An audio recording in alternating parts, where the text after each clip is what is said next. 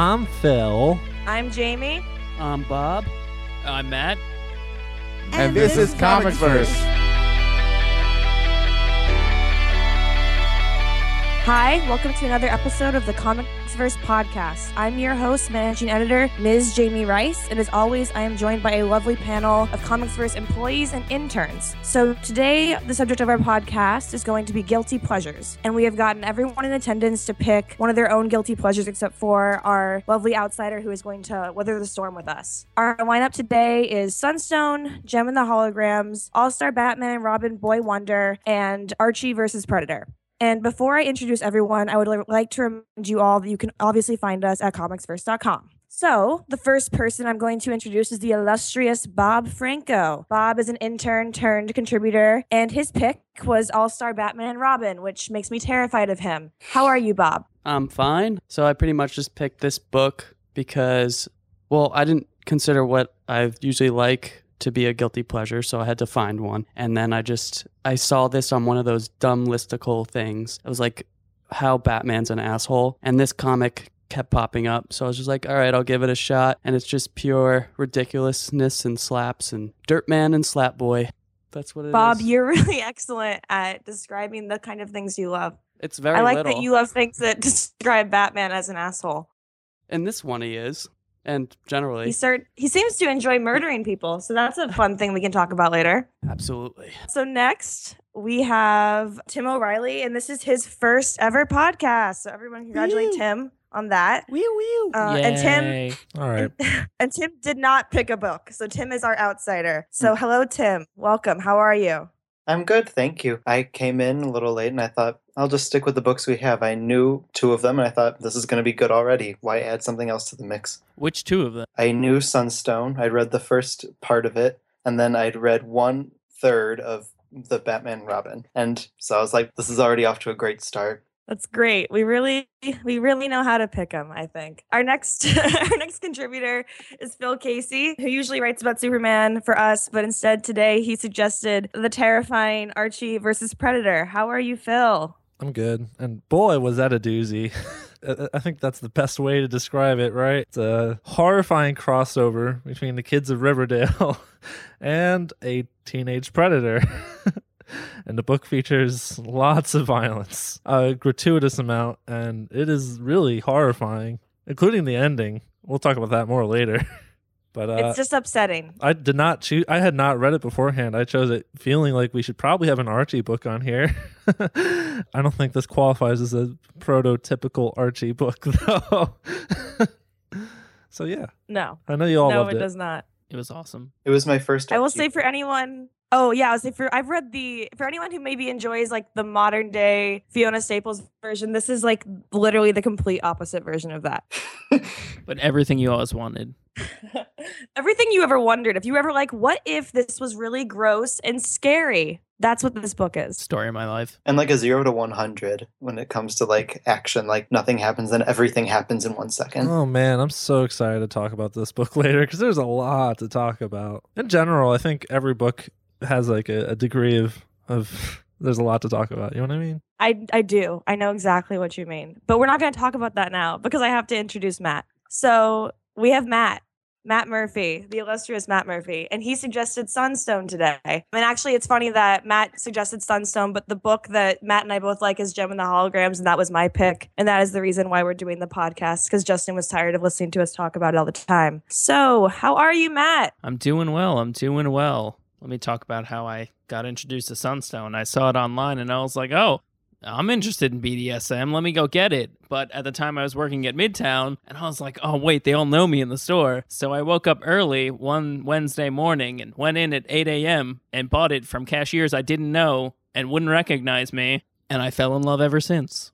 I think that's the ultimate definition of a guilty pleasure. Like you literally felt too guilty to buy I it. felt too guilty to buy it in front of people I know. But now I have my local comic shop owner order it for me, and every time he looks at me when I order it, he gives me a very, very upset face. And not just that, now you're going to talk about it on a podcast for many people to listen to. It's also funny because I recently got in contact with the creator of it on a BDSM message board. ComicsVerse listeners, this is me. Unfortunately. You're going to get a lot of Twitter followers. Oh, I hope so. So for our first segment, we're going to talk about Sunstone because I decided to order them from least crazy to most crazy. And weirdly enough, Sunstone was the one that came out as least crazy to me. So Matt, would you like to give an explanation of at least the plot? And then you don't have to necessarily tell us again how you came to this book, but I do think it's funny enough to tell again. All right. Well, I found this book. Image and Top Cow put out a press release for the book, and I first saw it on Bleeding Cool. I was like, oh, well, I'm interested in this. And I picked it up, and it's written, and the art is by, let me see if I pronounce this right, Stepan Sajic. And it's very, I don't know, he'll probably, if he hears this, he'll probably correct us. But it follows the relationship of Allie and Lisa. They're two young women starting a BDSM lesbian relationship. And Allie is the dom and Lisa is the sub. And they meet on a message board, and hijinks start from there. Wow, that was really tame. Excellent. Yeah. Oh, so that really didn't get into the fun part. And what part is that? The sex. The conversations. Oh my And the God, they're so flashbacks. cute. And also something. So wait, They're also new to Before- the no, go ahead. whole whatever this fetish. They're both beginners in it, if you will. BDSM for beginners. Yeah, so it's also a self-help book for anybody. Do you have that book? Yes, it's on my shelf. I feel like we need to make a suggestion to Amazon. Be like, you should put this in graphic novels as well as self-help. I feel like it could be included in some bundle deals like on Amazon. People who bought this So purchased this. Recently purchased. Exactly. I'm not going to So can everyone tell me in a few words what their first reaction was to this book? Okay. Well, I already knew it was going to be racy, but I was on the commuter train, and by the second one, I already saw somebody getting penetrated, and I was like, there's kids all around. I'm like, time to put this away. But I mean, generally, the book did not shock me too much. Like you said, I think I agree with you. It's definitely it's like the tamest of them all, and it's the one that upset me the least.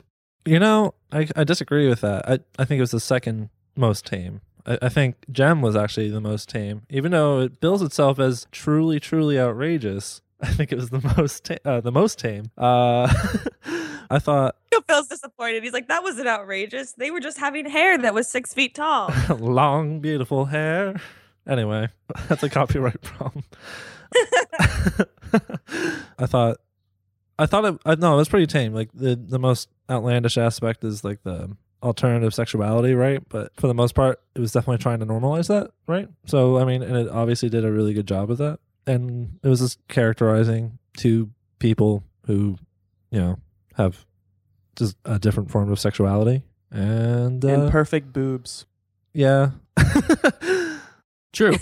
Those boobs don't exist in real life. You've said a lot of things I've wanted you to elaborate on. I just wanted some realistic boobs, and it's putting boobs on a pedestal that does not exist. You've said. Well, I will say that the bodies and the sex in general, I think, exist on a plane that does not exist. Like, if I could have sex that was that good, I would not do other things.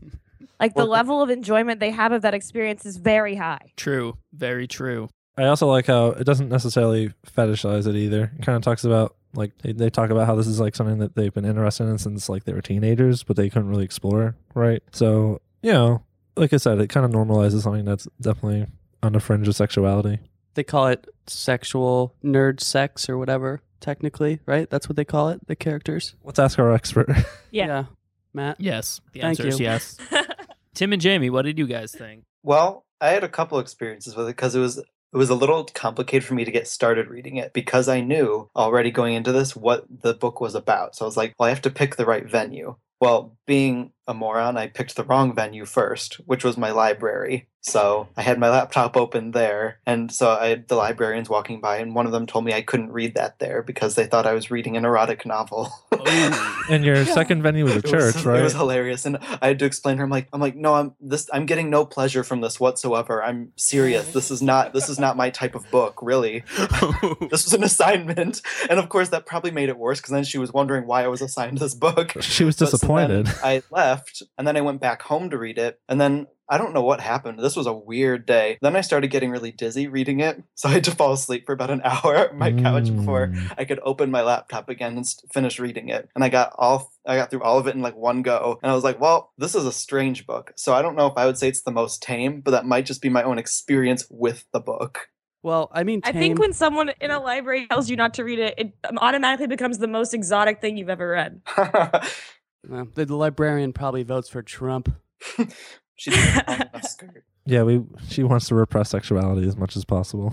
This librarian. I actually read this in a library too, but I work at the writing center and I read it while I was in the writing center. So I kind of like was the institution and I could feel people walking behind me and they would occasionally be like, is that Bush? And I'd be like, yes, there is some Lady Bush going on here, but also I don't care. Was there Is it any finally George banned? W. Bush? Boo. Boo. Oh. Yeah, it's funny. I read it in a church with my priest. Boo. I feel like I should have known this before going into it because I knew that my library didn't have any like gay books at all. So I guess I should have had the foresight before going into this library. But again, this was a really weird day. So I don't think I've ever been kicked out of my library for reading erotica before, and I've done that plenty of times. first time for everything. I like to It make makes me eye wonder contact now with if my people in librarian. your library, Tim, are reading / watching erotic things all the time, and this damn librarian's like, I gotta tell all these kids to like stop. Oh, they are. Oh Believe me, wait, I've seen a bunch. side note, I have a story. My high school librarian wrote erotic fiction and got published, and she did an interview and said she got inspiration from her students. It was an all-boys school. No. Yeah, it's true. I had a That's French teacher- awful. I had a French teacher in high school who was obsessed with death and sex, and she wrote about it on her live journal page. And we all found it because we looked her up to wonder how she got teaching accreditation because she was a really bad teacher. So we found this page. So for the rest of the year, we couldn't even look at her the same way. It was easily the most disturbing things I've ever read, and I've read a lot of disturbing things. Some of these books, some of them. So especially even by today, I think we've all read some pretty disturbing things. We've seen some things, man. So I want to go back to Bob's comment about how these boobs don't exist in reality, because I wanted to talk about the art. So Bob, do you want to start by talking more about the boobs, or do you want someone else to talk about the art first? I'll go for the boobs. It's my first choice. Well, they already look like they're both like the same cup size, which I find very unlikely. That's one. Two, they're way too circular, so they look like they're implants. And three, I mean, the art's okay. Sometimes I got a little off. Aroused. That's exactly what I was I did gonna not say. get aroused because, I don't know, cartoons don't do it for me, just to be. I need the real thing. So Archie versus Predator didn't do it for you either? No. But back to the art. It was interesting how like some of the lines were crisper than the others. So I was curious about that and why he chose some of his things and why the boobs were so perfect. That's it. That's all I got for the art. How does anyone follow up on that? Jamie's just losing it. I was mega pissed I'm just off by it. imagining you having a very serious conversation with the artist and be like, where did you see these boobs? Why did you draw them this way? Just like, why are they the same? Like, you could have switched it up. I think that their bodies, though, that their bodies look exactly the same to me. Yeah, I would even say like the guy has a similar body as them, just not the boobs. At one point, I was actually rereading it last night, and I mistook Alan for Lisa at one point. I was Yes. like, wait, I don't know what's going on here. Oh yeah, there was a disproportionate amount of redheads in that story. Like, No, there was just the right amount, Tim. There I mean, like, just the amount. Red's my favorite color and everything, but like, it was so strange seeing it. It was like the Weasleys were all in that story, and it was so strange to me. They're like, oh look, another redhead. I'm like, okay, I've met like 5 redheads in my life that were like legit, actual redheads and didn't fade or anything like that. And these people were like, their heads were on fire. Tim, I have so many questions about your life. Why do you know so few amount of redheads and That are natural, actual, like that kind of redhead. I'm really confused about your library not having any gay books too.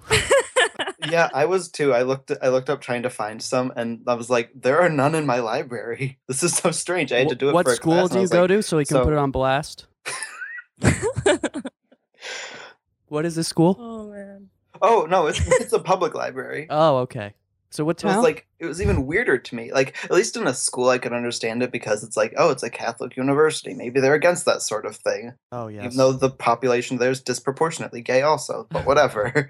But like at the public library, I was like, okay, this is strange to me. Especially in like downtown Chicago, you'd think they'd have some, but they didn't. Bastards. They said some people stole the books, and I was really concerned with that. Self-help.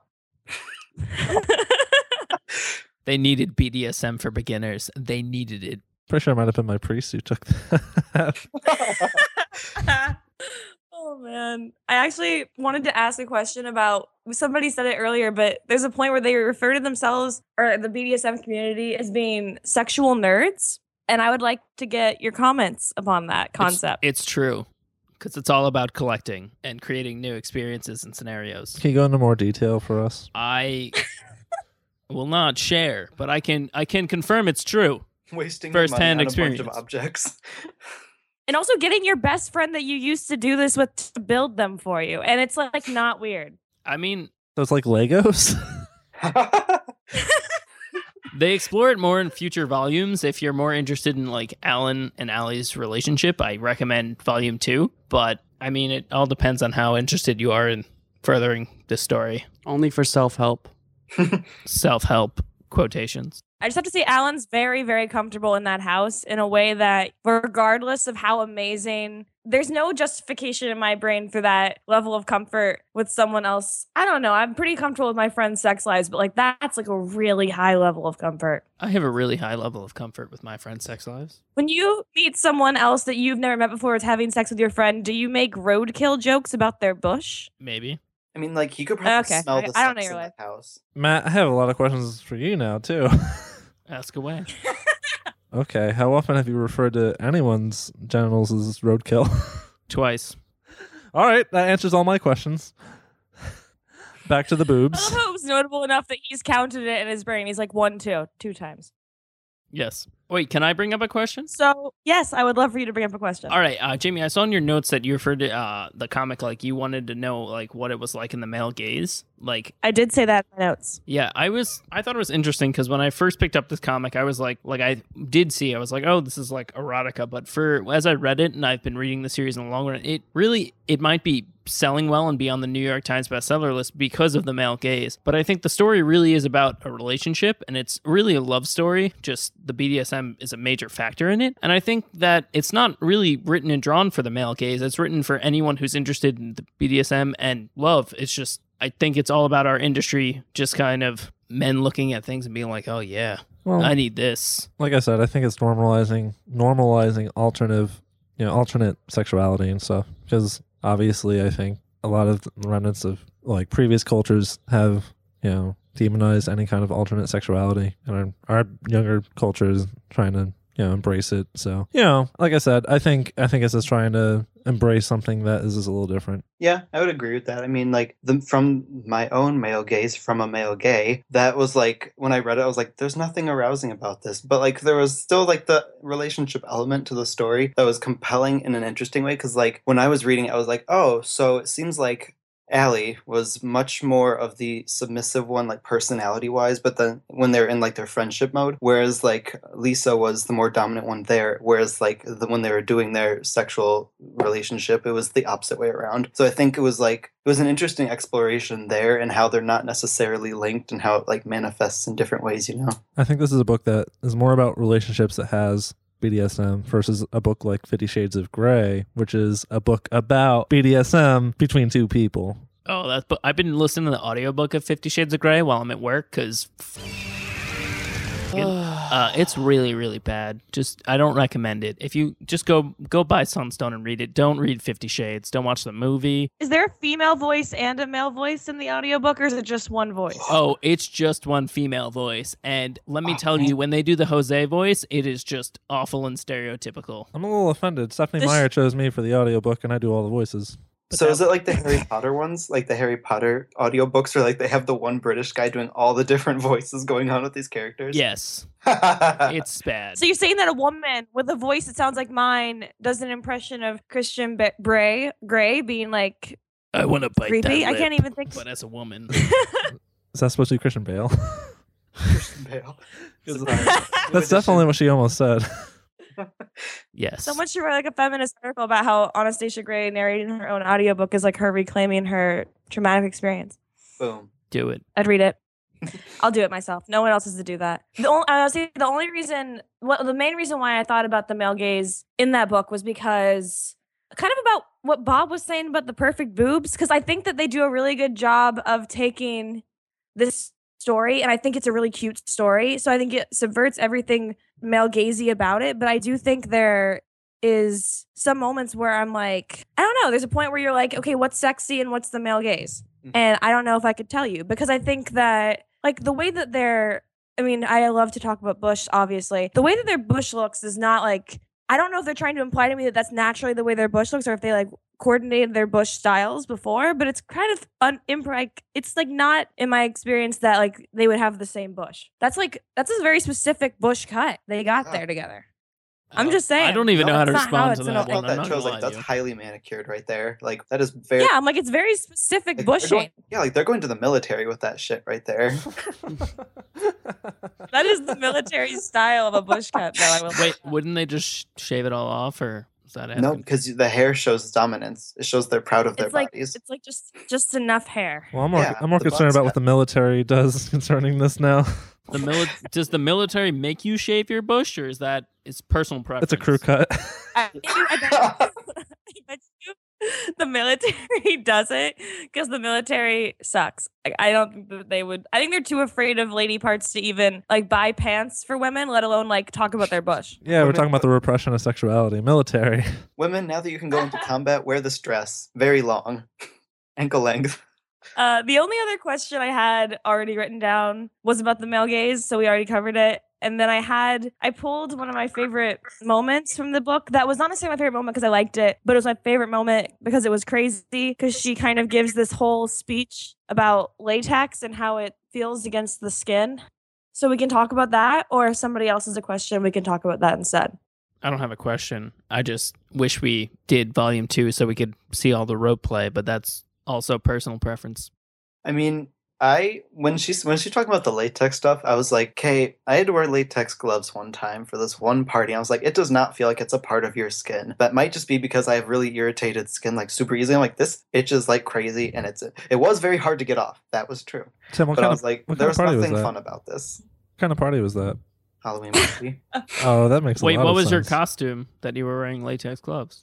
I was a flapper, but like a dirty flapper, because I guess flappers are already dirty. By 1920 standards, I guess. Yeah, like it was above the calf, so it was. Oh, hey now. I know. A dirty flapper. So back to the bush. All I have to say is in the book it says latex is like lotion. I'm reading this straight off of it, and then it says latex really is unlike anything else. It fights you. Leather will hug your skin. Latex will become your skin. Your slightly too tight skin. She's also saying this like while she's having an orgasm. It sounded like Buffalo Bill to me, like from Silence of the Lambs. It becomes your skin. I'm like, I need to stop. This needs to stop right now. I'd fuck me. I'm just saying the latex scene, it rubbed me the wrong way. Pun intended. Pun intended. Oh, one at a time.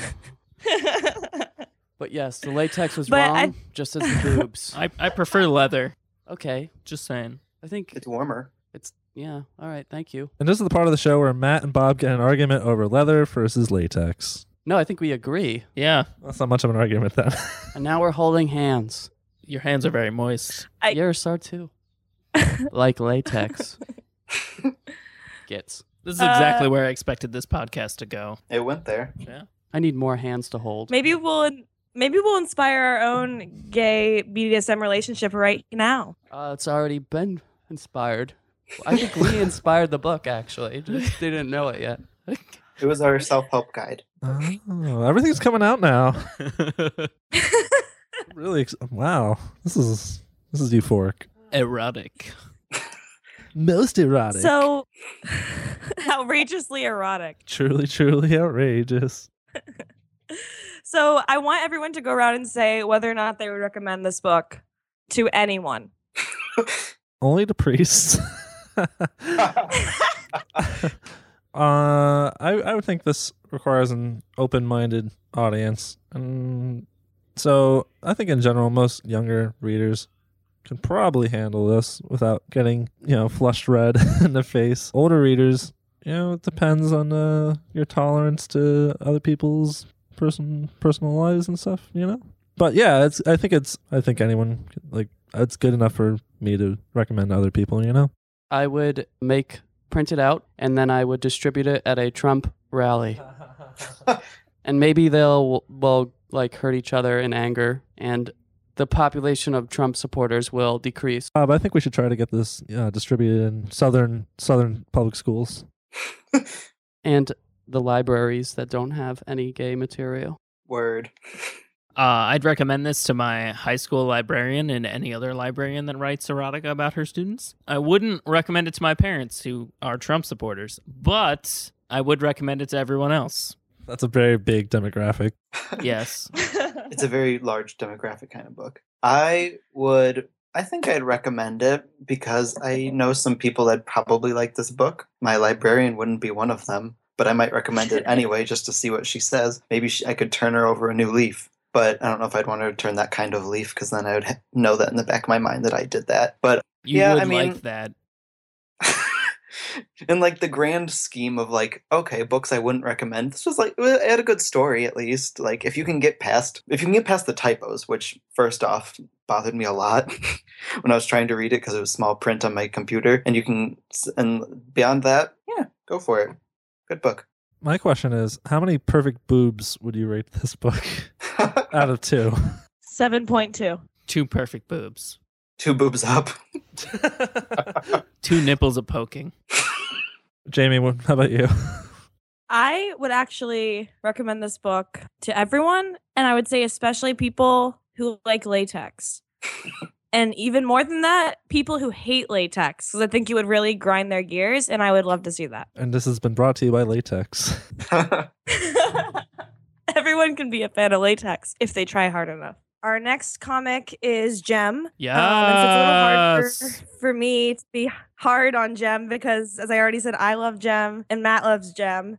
But Gem is about a band called Gem and the Holograms, composed of 4 girls who are sisters, and their names are Jerica, Aja, Kimber, Shauna. I had to write those down so I didn't forget. And Jerica's the lead singer, but Jerica's afraid. So they go home one day, and their father, who has recently died, has invented this program called Synergy that can literally do anything. I'm not using the word literally incorrectly. It can do anything. And they decide with this program, what they're going to do is make a different personality for Jerica called Gem. And then Jerica gets over her stage fright and can be Gem. And then they fight this other band called the Misfits, and it's awesome. And I put this as a guilty pleasure because it's based on a really good 80s cartoon, but it did just bomb at the box office. So I think that makes it a little guilty. When I say I love Gem, people think I'm insane. Oh man, that movie, I got 20 minutes in and I was like, I can't. Just I can't. It was so bad. No theater around. You told me that. Playing it. I started watching it illegally because I wasn't going to pay for it. Sorry. I feel like most people aren't even aware of the Gem movie, to be frank. The movie's out of theaters in just a couple weeks, wasn't it? It was 2 internet weeks. famous bad, though. Everyone on the internet, there was some really, really funny bad interviews of the Gem movie. Oh man. Trust me. Like, I think it was even one on AV Club that was amazing. It was like this person felt personally offended by the Gem movie. So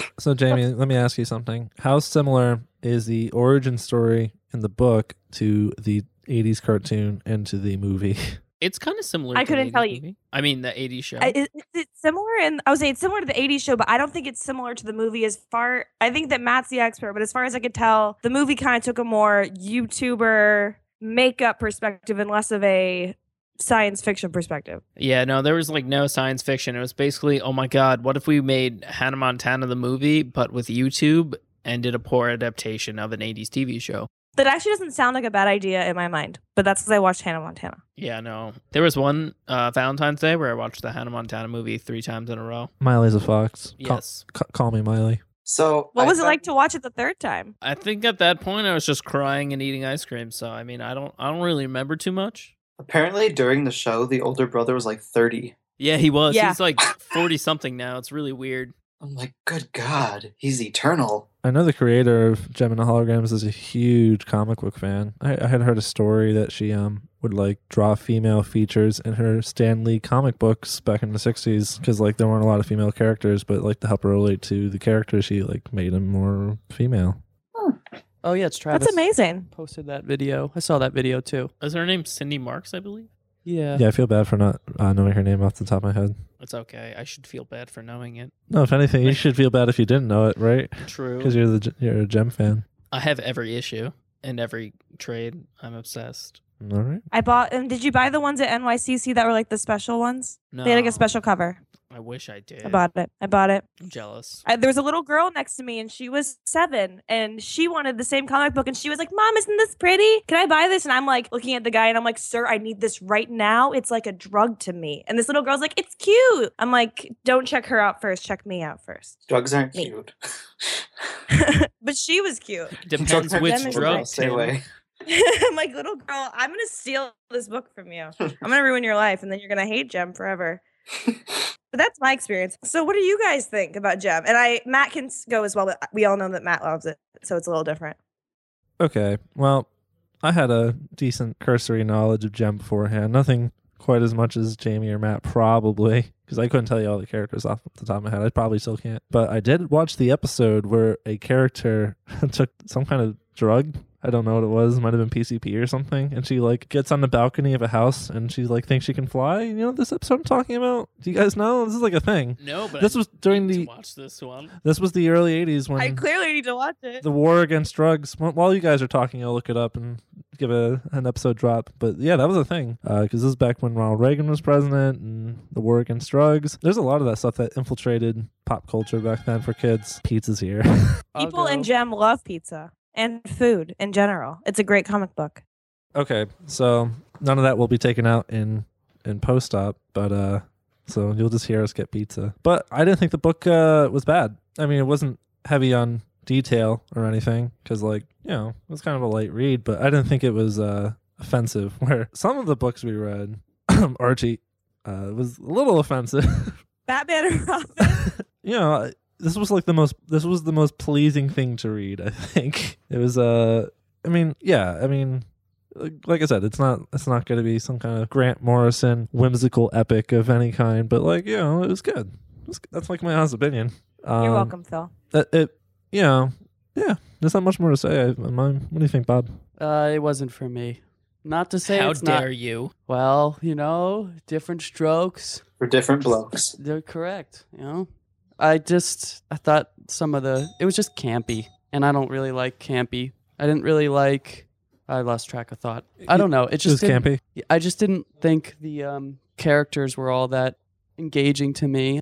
I didn't really like the whole point was not to like the villain, which was the other band, but I didn't really understand where the anger was coming from. It felt a little forced to me. I don't want to like cheap. That's who Pizzazz is. She just is angry.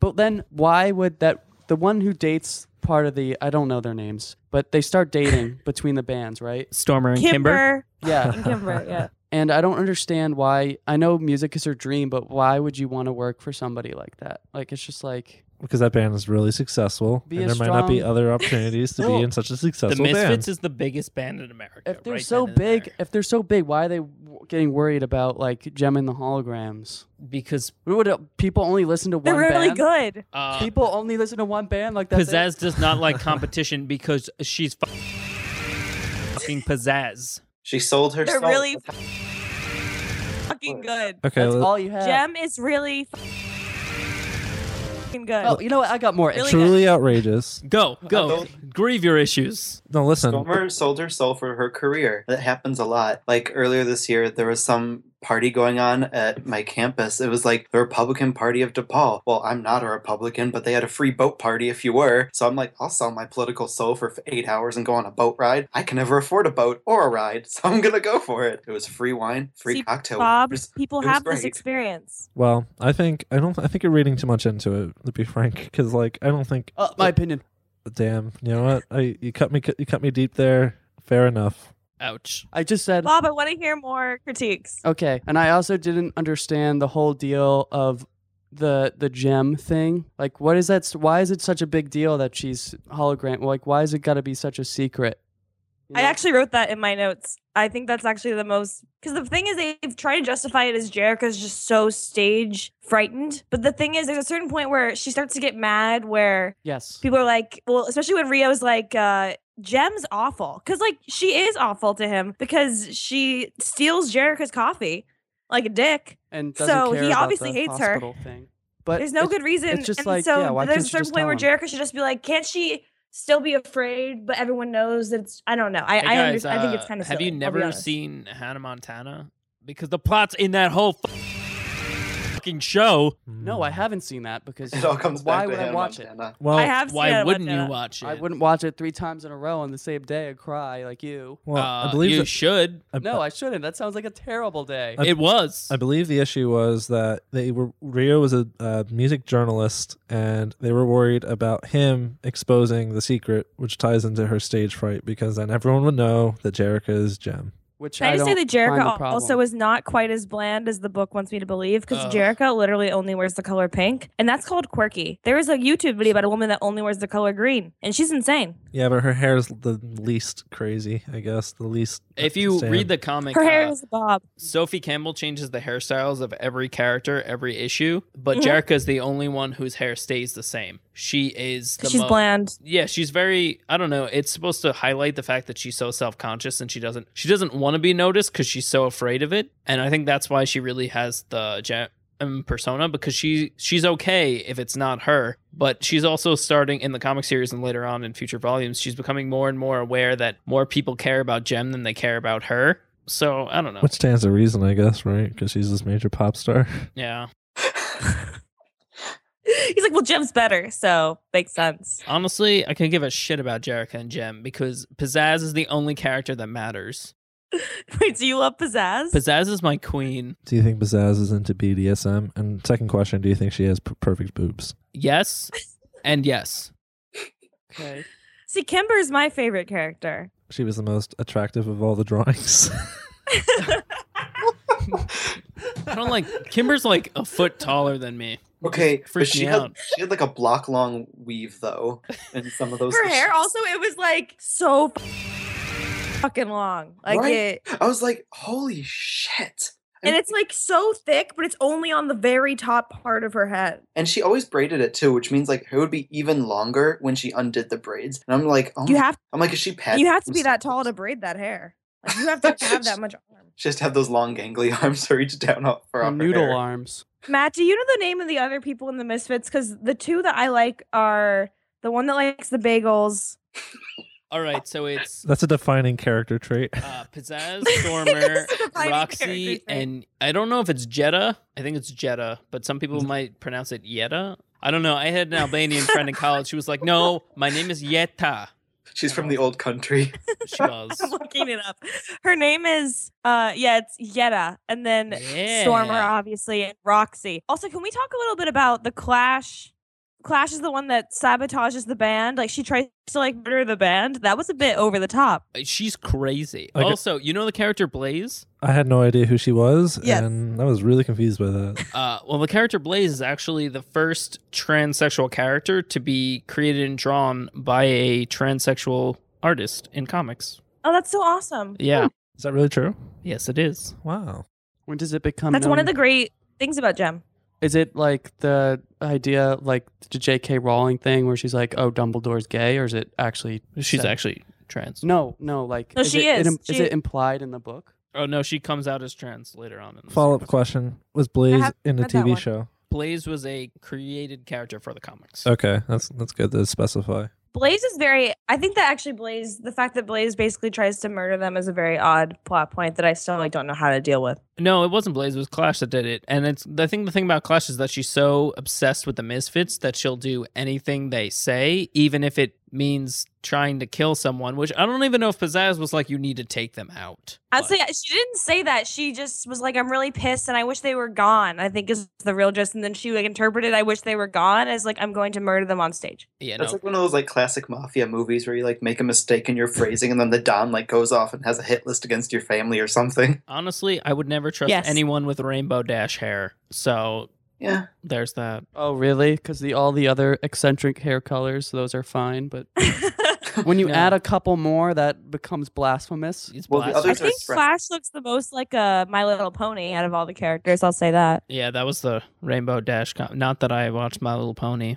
Wasn't there like a little... Matt, we all know you watch My Little Pony. Damn it, my He might, secret's exposed. he might say he is a brony. Can't see my fedora, but I'm rocking it. It's wobbling. podcast lies. He has no fedora. Shut up, Bob. So I guess we've covered almost everything that I wanted to talk about. Wait, can we The talk only about... thing that... Oh. Go ahead, Matt. No, go ahead, Matt. I was going to talk about, I really liked how in Gem with the way they depict the music videos and the way they do the music scenes and how they're drawn, because I think that's the first time I've ever seen like a music video like portrayed in a comic where everything is like outlandish. Like you can see that it's a song. Like it's such like a difference in between the reality parts of the comic and the music parts. And I just think that was a lot of fun for me when I first saw it. I think Sophie Campbell does a great depiction of that. I agree with that. Like, I feel like in a lot of comics, it's one of those weird things where authors try and stick music in all the time, and then it doesn't work because you kind of need to hear it instead of read it, because sometimes lyrics sound really bad if you just read them, but they sound, like, great if you actually hear them. Whereas, like, in this, you could actually, like, you would see, like, the flowing of the melodies and all that through the different panels. You're like, okay, I kind of get where this, like, there's a certain melodiousness to it, where, like, other comics, it's like, oh, no, especially if they go with serious music. I read one that was like, they played some old jazz song, and it was the saddest thing ever, because then the guy committed suicide after, but it was like awkwardly not emotional because you didn't hear the song. What? Like this, like, you got happy because you're like, oh, they're having such a fun time, and Jerrica's proud of herself. I think that's the first time Suicide and Gem the Holograms have been put together in all of its existence. Leave it to me. Thanks, Well, Tim. They did do that cover of Suicide is Painless. I'm just making that up. I don't know. For the listeners at home, that was a lie. That's a Misfits cover. You can download it online. Well, Laura from They the totally show write that did try book. to kill herself. I'm still trying to figure out what episode this is from. I found a clip, though, with the drug awareness. I really liked Pizzazz for the most part. Like, she was super angry, but like, you know how some people get really upset with people being angry on Twitter? I always follow them like even harder, because I'm like, they're the funniest people to laugh at. Like, because no one in real life does that to people, but like when you see those people that are so crazy, intense, and angry, it's like, I love these people. Like, to me, she was like a white Azealia Banks on Twitter. That's what I was just about to say. She reminded me of Azalea Banks. Okay. Like, hardcore, and she's like crazy hair and everything. I was like, dang, I love this chick. I wish there was like no censorship from the author, because you could definitely tell she'd go hard, and she would like be clawing at these people, and I would just be so down for all of it. I found the episode with the drug awareness is from episode 49 from 1987. It's called Alone Again. Oh. That's pretty messed up, I guess. Oh, But yeah. that hurts my heart. Laura Holloway is just 14 years old when she tries to kill herself. Woof. Woof. What? Well, Dear Lord. I was wrong about that wow. suicide fact then. I guess so. But she It didn't always mean comes to. to She that. was on drugs and she thought she could fly. I'd been there before. Doesn't specify what kind of drug it is. It's just, quote, air quote, some pills, air quote. So going back to the book, the only other thing that we haven't talked about is I wanted to talk a little. The only other questions I had were about how Synergy can seemingly do anything, and as you get past the first 6 issues, Synergy literally can do anything, and then I think that's crazy. And then the only other thing I wanted to talk about was the costumes. I was waiting for Synergy to like take over and be like, sorry, Jerrica, I'm the real star. And then she'd like kidnap Jerrica and put her somewhere. And she'd be like, I'm now you. Ha ha ha ha. Wait till get to the third arc, Dark Gem. You get it's it's real good. Looks like I should be writing these stories. Literally. And then like I also thought it was really funny when she made that projection like 40 feet away. She's like, Gem, Synergy, make a projection over there so Rio can see that Gem's there. I'm like, whoa. Why did she do that? She was like, show a projection of Gem so Gem can seem like a dick and I'm gonna seem like really good. Yeah, why not just be like, That was not. hey, Synergy, show Jem coming over here and have her make small conversation with everyone. Or have show Gem getting in the back of the hospital van. Or Like, we well, could just kill off Rio. Like They I never want them to showed do. any of the girls go to school, so Well, everyone has to have a romantic subplot in this book, I think. Yeah. But Rio, Everyone does have a romantic subplot. except for Shayna. Pizzazz Shayna's names in that herself. I don't know who Shayna is. She's the black one. Pizzazz needs no one else. Pizzazz is pizzazz. There's too much pizzazz in Pizzazz's relationship for another person. She's Matt's queen, so you know. Pizzazz is totally my type, if that says anything about me. Oh, terrifying. going back to the last book, I think it does a little bit. Yeah. It says a lot, actually. Well, I mean, I was the PDSM book, so I think that we all got it. Hey, listeners, I'm single. If you're crazy. This You're a book- psychopath. He's Hit him looking up. for an asshole who's I'm going like, to abuse him. Now's the point where you put your phone number in. What was that thing? I'm looking for a relationship like Harley Quinn and the Joker. You might be, Oh yeah. except reverse. You are Harley Quinn. It's true. Wow, let's take a dark turn, So- guys. This podcast is brought to you by Latex. That works too. So now that we've taken this to the scary dark place that it didn't need to go, would you suggest this book to someone else? I think this is a good book for younger readers because, I think this is a good entry level comic book. I think this is really good for female readers because I think sometimes, less so now than a few years ago, but this is a medium that isolates women readers, and obviously it's getting better. But this is a good book for, I think, younger readers, especially girls, to get into. Not that guys can't read it, because I enjoyed reading. So we'll talk about isolating female readers more when we talk about Batman and Robin. I don't know what you're talking about there. It's very inclusive. It invites all people to hate the book. That's true. All walks of life.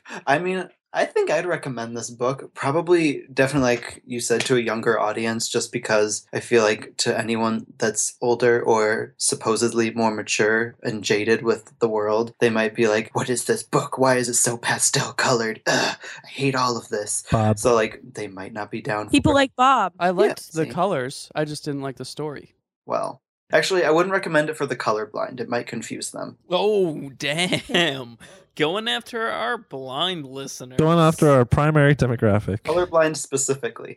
When I talked to someone who was colorblind once, and he was like, yeah, every color that I see is warped into a different color. He doesn't see gray in the colors, they just flip what the color is. And so I feel like this book would really confuse him if that was the case. Yeah, I knew someone that was colorblind that thought the Joker's hair was orange because they couldn't see green. Yeah. So there you go. I don't know who to plug for that one. Which sponsor to plug? Crayola. School for the Blind.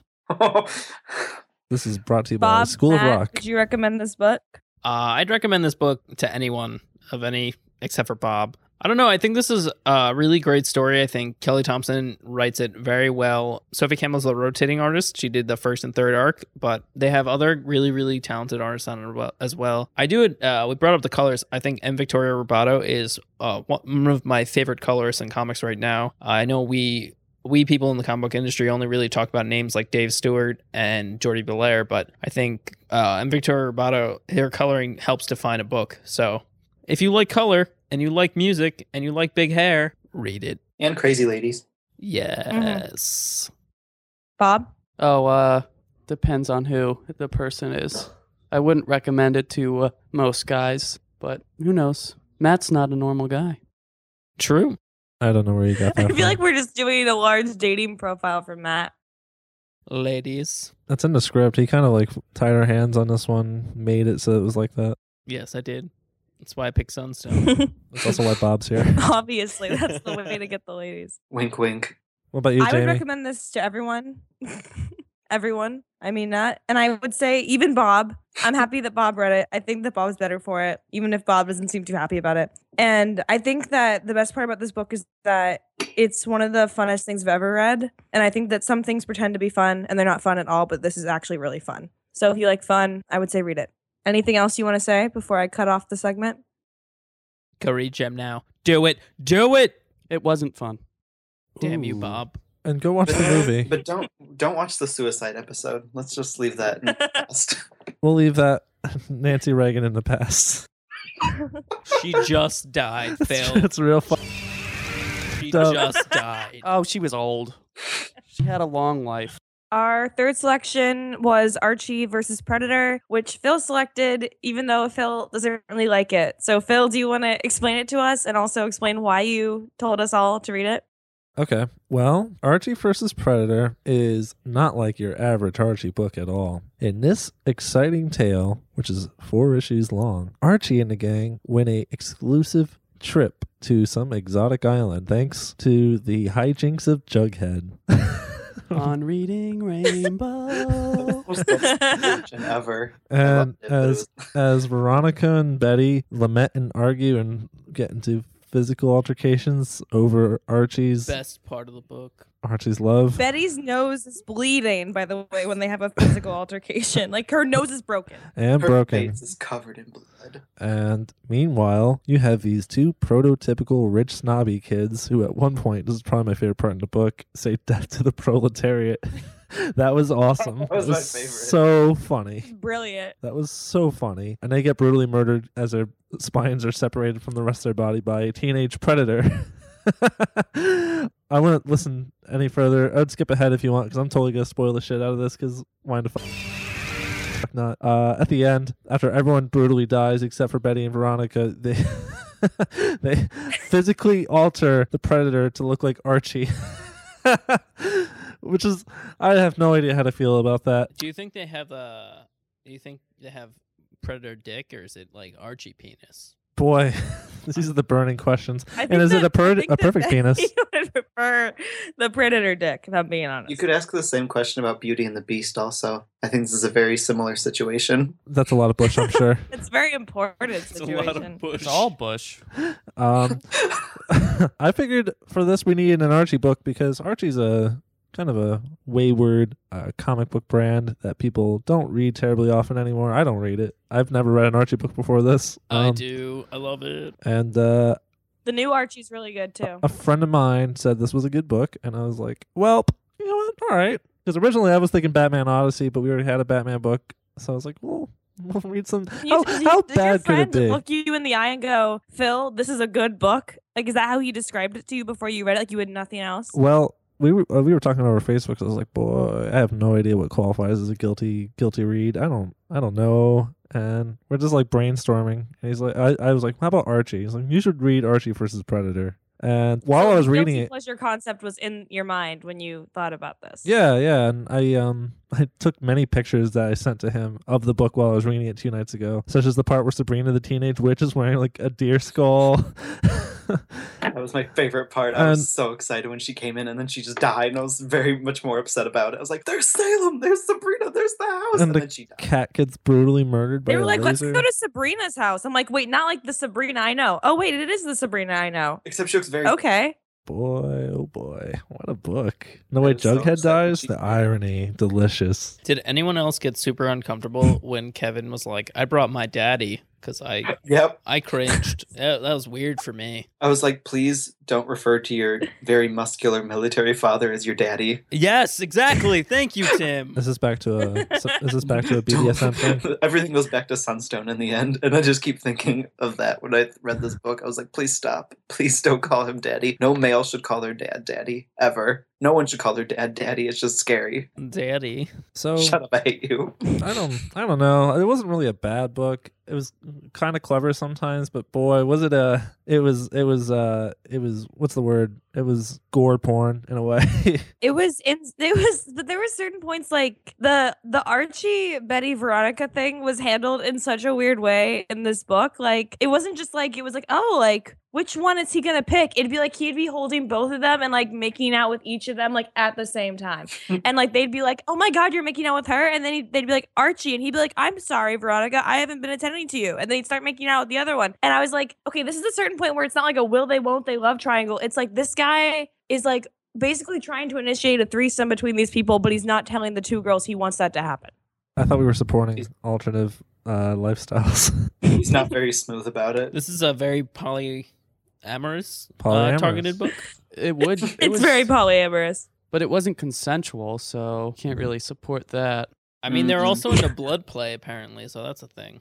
Also, the Predators seemed to be in love with Betty, and it didn't really explain why. It was just like the Predators in love with Betty. Haven't you seen Betty, Jamie? I mean, come on. Literally, They all look the Predators same, like Matt. Betty's, and like Veronica's even like Betty. We all know you're the prettiest. I'm like, do we? She's look the just same. blonde version of you, and you're Listen. dark-haired version of her. Listen, I've scoured the Predator Wikipedia for hours, and we Predator fans all know about the raging hormones of teenage predators. They do not draw distinct xenophobic borders amongst any species because they get real riled up. See, I was like, maybe it's like he has a heart of gold on the inside, but he's not very good at expressing himself, so he just murders all her friends and then tries to kill her also. Yeah, I don't know. I just lied. I They don't know do if any of that's specify true. though that he is a teenage predator, which was amazing. They were like, "It's worth noting this predator is teenage." I'm like, so? Well, so you can hang out in Riverdale. It makes it okay. He's killing the same age group. Some of the daddies. He's ripping out the spine of the same age. It's all good. He has no defining characteristic besides the fact that he is a teenager. And then at the end, he's like, Betty. And I'm like, I guess he was in love with Betty, too. Wait, do you know how we knew he was a teenager? All of his emotions were told through emojis. Yeah, that was dumb. I thought that was hilarious. I kind of liked Because it. I'm very bad at reading emojis, so I was like, I don't know what half of these things are supposed to be meaning in this context. So it's for some of the... Wait, can we discuss... Hmm? Wait, no, I was saying, can we discuss the violence for a second? It jumps from one. Wait, I was like yelling that really Yeah, excitedly. the first issue is painfully slow, and then it's just like, okay, Just that last. there It's it like is. stabs through the heart, and then like spinal rippage. Jughead gets murdered in a candy machine, and then one of them's like, it's how he would have wanted to go. Yeah, I'm like these people are the worst friends ever. I mean, like, sure, I'd be really cool if my friends were like, yeah, this is the way Tim wanted to go, but like, not right after I died. I've definitely Wait, Tim, the obituary. what way would you like to go? Oh, Just really? kidding. Oh, I've actually planned this out really hardcore. So Oh, I talked my. about this with Justin a few days ago because I always tell everyone this. So I don't want to be like an old person in a hospital and die because then it's like you're not doing anything. You're just laying there and that's not fun at all. And I'm a fun person. So I planned this out where it's like when I reach 80, when my limbs start like falling apart and everything, I'm going to like go paragliding over a volcano and just like drop myself in. But it's going to be on April 1st. So there's no body, but it's April 1st. So you don't know if I'm actually dead because it could be an April Fool's in the obituary. So then everyone that reads the obituary will be like, classic Tim. And then it'll be great. Jesus Christ, Tim. Wow. I think I you'd have to told you go I on the put this up, but- 31st. So in the obituary, it's published on the 1st, right? Hey, that was the plan. Don't they do like a search for a little while too? Like it'd have to be 24 like, hours or something. But if I'm in a volcano, you wouldn't know because my body's not there. but they'd be looking for you. I support See, the that's plan. the thing. Can You I don't just know- say- you don't know if I'm dead then. Woo. Can I just say that when Veronica noticed that Jughead is dead, she goes, I always told him that junk food would kill him, but I didn't think it happened like this. Yeah, the book is very kind of self-aware, I guess. If it's What'd you guys think It's of like, Dilton? I'm like, you're... No, go ahead. What'd you guys think of Dilton? Like his whole narrative in the final issue of being like, no one acknowledges me. Archie gets everyone, and I'm just here. No one cares. And then he dies. The and best then part- cares. The best part about that is that he goes, everything is Archie. And I'm like, okay, meta book. But even Archie wasn't even like a main focal point of the series until the final issue. Yeah. Like it was Betty and Archie Veronica died. versus Predator. Yeah, all, Betty Literally. versus Predator. all Archie did was kiss a different girl every 2 panels and not speak. You know, this book was definitely like a slasher film in comic form, in the sense like it's like a bunch of teenagers getting chased by a monster and dying violently, and that it was self-aware of that too, because there was a black girl who was like, "Oh God, we never make it out of these situations." 'Cause, like, that was my movies- favorite part. They're like, well, This we're book- out. That book thought it was Scream. It was like the comic book version of Scream. Yeah. Alex DeCampi definitely got this gig because Archie was looking at her Grindhouse series and being like, you know what? She's funny. Let's see what she can do with this. And then they It's were like, funny. you can do whatever you want. Whatever you want. So Can I they're just like, say that I enjoyed that whenever they wished on stars, Reggie didn't wish to have sex with someone. He wished for third base. He was like, I'm not going to be Yeah. greedy, third base. okay, that actual part was my favorite part of the whole thing because I was like, I don't know how they're going to introduce the Predator so far. So I'm just reading it and then boom, when you wish upon a star. And I'm like, holy shit, like this took a turn for the dark in like 2 seconds. Tim loved the shit out of this book, guys, because he's like, "That's my favorite part. That's my favorite No, I part." read it this morning. I told you. It stuck with me. But I'm He like- has his death planned. I'm still thrown off by he the knows planned how he death. wants to go. Is that the demographic for this book? People have their deaths elaborately planned out. I mean, like, would you want to go in an unexpected way? No, you want to go out in a way to amuse everyone else that's left alive. Oh my god. It's a really noble thing for you to want, Tim. You're not the hero we need, but maybe the one we deserve. All I'm saying is that it's like one of those things where instead of like, oh, everyone's going to be sad about it, they can have a nice laugh like, huh, that's how Tim would have wanted to go. I'm gonna go. I'm gonna die with cancer. Oh, But it's like, Can I I'm going to ask- wait till I'm really old too, so it's not like I'm not going to live my life. Best of both I'm worlds. so Hannah happy that Montana. went under the radar. Can we talk about how everyone had to like get killed in a little bit different way? Like they almost implied that like you were gonna get your head and your spine pulled out, but then everyone kind of got a different version of it. Like Dilton's face skin got removed. He But eats his it. glasses were still on. That was erotic. That was very erotic. I was like, man, you have Predator, glasses, you they fall peel off. that face off. I'm into it. And once again, his name is Matt. He is single. I mean, I was wondering how on earth you could rip out someone's head and spine without breaking either of those things, because they're connected to so many things, you know? No, I'm pretty sure doesn't that's matter. pretty sure that's how it happens in the Predator films too. I haven't seen those, so I I can't say. assumed. Yeah, that's actually part of the Predator. But it's weird that it's like he was just like his killing made no sense. He'd like just kill and then He's a teenager. He doesn't make sense. Well, Oh, okay. what they do say is true. The Predator is like a samurai type alien species that like requires honor or whatever, and basically they will only kill if they are engaged in combat. But in this book, that's interpreted as if you have any kind of weapon whatsoever, he will just sneak up behind you and take your head off. Yeah, it's like the Krampus, but with this. Like, I don't know if anyone saw Krampus. It was a great movie, and I highly recommend it. It had really good audio editing. I heard saying. people loved it. It was so good. The base concept of the movie is like this family is not celebrating Christmas because they all hate each other, and so the Krampus comes to punish them for not having Christmas spirit, and he essentially kills them all and sends them to hell. Tim, I'm It's going to like- stop you there. It's the funniest thing. You're mistaking it for Christmas with the Cranks starring Tim Allen. Oh, that movie hurts. Zing. Great film. surprised you didn't like that one. Oh my God, he's I don't insulting like your all taste. trash. I publicly watch a lot of trashy movies. You like what that Nicolas Cage movie? Ghost Rider 2. Ghost Rider 2. Punisher 2. You watch Ghost Rider too? Have you not seen when he's peeing fire? Hello, dream come true. That's an allegory for an STD. Yeah, So that's an allegory for STDs. I mean, I'm sure if you're lucky enough, you can get a kidney stone and you'll feel like what it feels like to. If piss he's lucky fire. enough. Yeah, if you're lucky enough, I you'll mean- have You're that. lucky enough. I'll pray upon a star You can. for a kidney stone and third base. All right, you'll love that. You'll love. Yeah, now that you mention it, Jamie, like he was such a horn dog the whole time, and he was he was Great. so into the whole sex thing the whole time for his character. Like, that was his trait. If the other girl was like bagel girl, this is like sex dude, and he was like the whole time. And then he goes for third base only. Back to you, Matt. Only third base. He's afraid of his virginity loss. He clearly can only go to third base. He clearly has never had sex. The way he talks about sex, like that's not the kind of person that's had sex. People who walk Mm. around and are like, "Hey, sex," they don't have sex. But look at that. So the devious Fonz face, from he looks Happy hungry. Days. Hey, hungry. sex. Or third base. Maybe he was the predator all along. Sexual He's predator. a teenager. I wonder what Predator's type of third base is. Is that the like real metaphor here that teenagers are predators? Question of the day. Ooh. Ba-boom. Tweet at us. Hashtag question of the day. Hashtag teenage predator. How about Your the responses we get. how about the scene where this happy diner guy gets his head blown off and Jughead still eats the cake?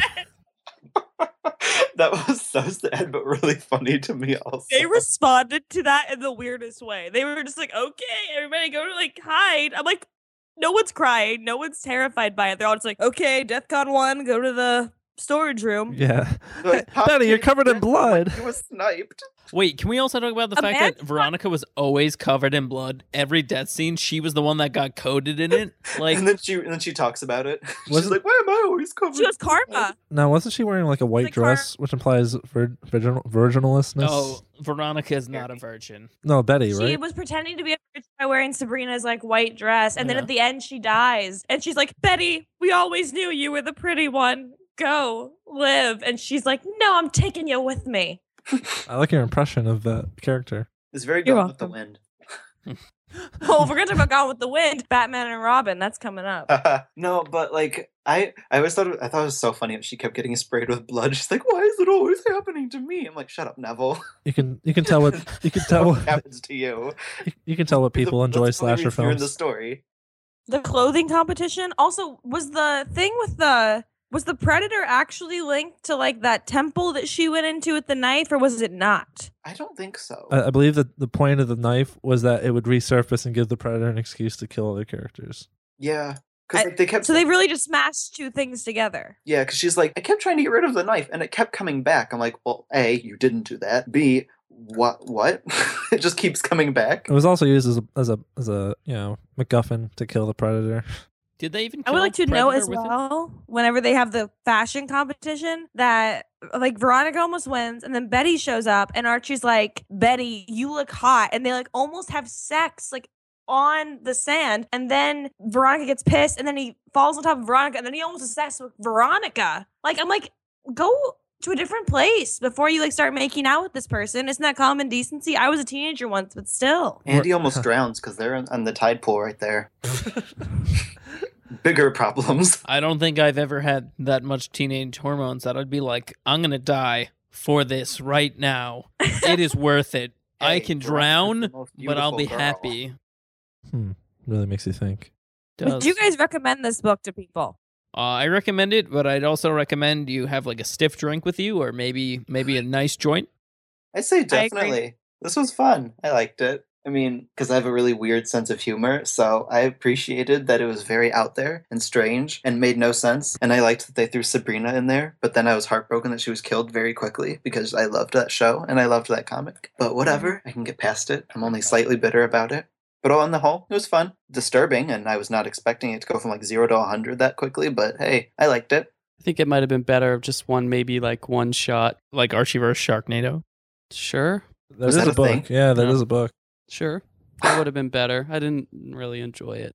You just sound so just sad, realized- Bob. Yeah, Bob, this must have been Bob never really spoke the entire section, actually. I just realized and I didn't notice it. I spoke a little bit. I sang Reading Rainbow. You and did when I was giving the plot summary. Bob's really busy thinking about third base. All right, Bob, let me ask you a question. What was your favorite part of the book? I liked when he killed people, but How I didn't get much do you hate these characters? I didn't get why it was so random and why he'd disappear and come back. There was no. He was a teenager. Ugh. There is no reason. It's to screw with them. Isn't that true of life? There is no rhyme or reason. Everything just happens. Thank you, Phil. Story Like, of my I would teenage predator kill- life. If I was to kill someone, I would totally do it that way. Like, keep leaving and coming back just to screw with them a little bit, like Scream style, so it's really meta. The gentle release A lot of of death. the stuff that has happened in this book, Tim has thought about before. Tim, Yeah, I'm really getting close really, to that really level. weirded out about your thought processes on life from this conversation. Wait till you're in my head. You're That's getting a weird whole from different Tim? Can of worms. You have no say to be weirded out by Tim, Matt. Matt, you said thought presses. What? I just, as CEO, I felt I need to point out that you said thought presses, not thought process. I meant thought or processes. thought processes. Oh, Don't correct my grammar. Don't correct Tim's lifestyle. I hope you enjoyed my impression Phil? of Justin Alba. Oh, Phil, yes. What? What did I say? I said Phil because I wanted Phil to tell us if he would recommend this book to people. Well, if anyone enjoys the slasher genre of film, or I guess comic or book, this is definitely up your alley. If you were a gore porn type of person or, anything like that, I would definitely recommend this book. Otherwise, if you have gentle sensibilities, perhaps not. And I guess I have gentle sensibilities because I wasn't crazy about the book. you poor little butterfly. One day I'll take flight. What about you, Jamie? I would kind of say a similar thing because I would say this book is it was enjoyable to me because I love stuff that's crazy, but I would say it's only for the kind of person that takes pleasure in the absurd. Like if you don't enjoy something that's over the top and spoofing a genre, you won't like this. But if you do, this will be the best thing you ever read. It Yep. was unashamedly what it was. That's the best compliment you can give it. So we saved the best for last, and the best or the worst is Batman and Robin Boy Wonder. So this selection was given to us by Bob, who hasn't liked anything really so far, so I'm hoping you like this. Bob, tell me why you like this and what it's about.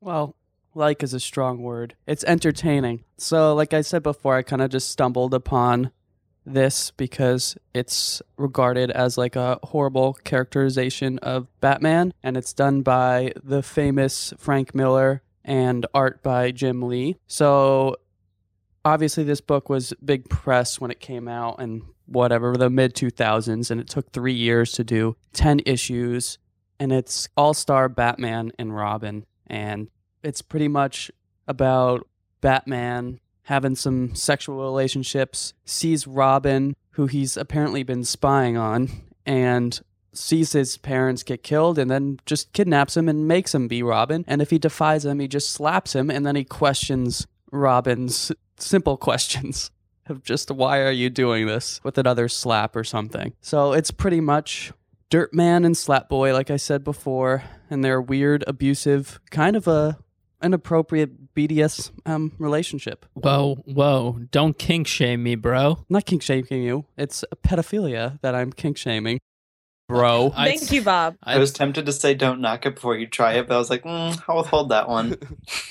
Let's knock it before we try it. Oh, and there's also weird. There's also like weird. There's like a weird Catwoman subplot, weird Batwoman or Batgirl subplot, and a very strange. Oh, what's her name? Black Canary. Black Canary. Vicky Vale? Black Canary? Black Canary thing. Yeah, I don't know why those are even in the book, but they are. Black Canary and Batman have sex with their masks on. Oh yes, It's And sexier that way. latex. Story of my life. Latex. Alrighty. So It all comes back. It's harder to get off in the rain. that's where I come in. Wait, Tim, what Feels was like that? skin. Remember they said that in the Sunstone, they're like, it's harder to get off with water. Well, it was raining when they were having sex. See? I'm going to defend the shit out of this book, okay? Will you die for this book? I mean, I wouldn't die for any book. Not But- even the But Holy if you had Bible. to pick one, it'd be this one. I guess so, yeah. And this is the book I would probably, like, instead of having someone read out of the Bible or something at my wedding, I'd have them read out of All-Star Batman and Robin, the Boy Wonder. Your eulogy will be Tell on me this. more. Tell me more. Phil. Oh boy, this is really difficult to elaborate on. Well, I asked, is the favorite part when the book begins with the most shameless scene of objectification I've ever seen in my entire life? Well, Or was it the scene in which Batman slaps a 12-year-old child after he watched his parents get murdered in front of his face? well, that's where I'm going actually. Was it, which one of those was it that got you the most? Okay, which part are you asking? Are you asking the part that I want to have myself married to, or actually defending the book? 'Cause I don't know which I should address. Defend the book. Oh, I'd be interested to hear you defend the book. all right. Well, I think it's important to look at this book from an abstract perspective because up to this point, Batman is the most popular character in all comic book mediums, and the mythology is held sanctosanct by fans. And I look at this book and I see it as a hyper exaggeration of where mainstream comics were going at the time, because the extreme chauvinism, the extreme sexism, and the weird, I mean, this had become apparent with Frank Miller's writing, even by Dark Knight Returns, but this attitude that that being a superhero or a vigilante is normal, like it normalizes the behavior. And this book takes that and just kind of highlights how ridiculous that is and how ridiculous it is to have like a child sidekick, because this Batman's fucking crazy. He's absolutely nuts. And I think that becomes more apparent as Jim Lee draws more ass shots of Vicky Vale throughout the book, that this is directed as meta commentary at the teenage male readers who were reading that book at the time, and they were so pissed off because it wasn't the Dark Knight Returns, because that's what every Batman fan, that's their Bible. So I think this book is a clever trolling job. I will say, I want to now mention, since we're officially here, that there is a shot or a image that is in the second issue, I think, that is literally just Alfred is naked, basically, and he's ripped, and Vicky Vale faints in his arms, and it's a literal Gone with the Wind reference. There is no translation. She just faints in his arms like Gone with the Wind. I Yeah, literally made that note in my book. Weird ripped Alfred. Mm-hmm. yeah. And why is Alfred ripped? Because again, this is just this hyper Same sexualized. thing. Yeah, and that's like what the book is about. And I think people take it for face value too often, because this is not your average think that- Batman book at all. This book's fucking No. out there. I would say I think it's like a fine line, because I couldn't tell. It was like I could never quite be honest about whether or not this was tongue in cheek or it was real. Like I was like, I feel like you're ramping this up to a certain point. It felt like the kind of thing that Frank Miller would write in 2005 almost. It felt like the thing where it was like, this is what you want? Fuck it. He's like, here you go. I'm going to paint the whole house yellow.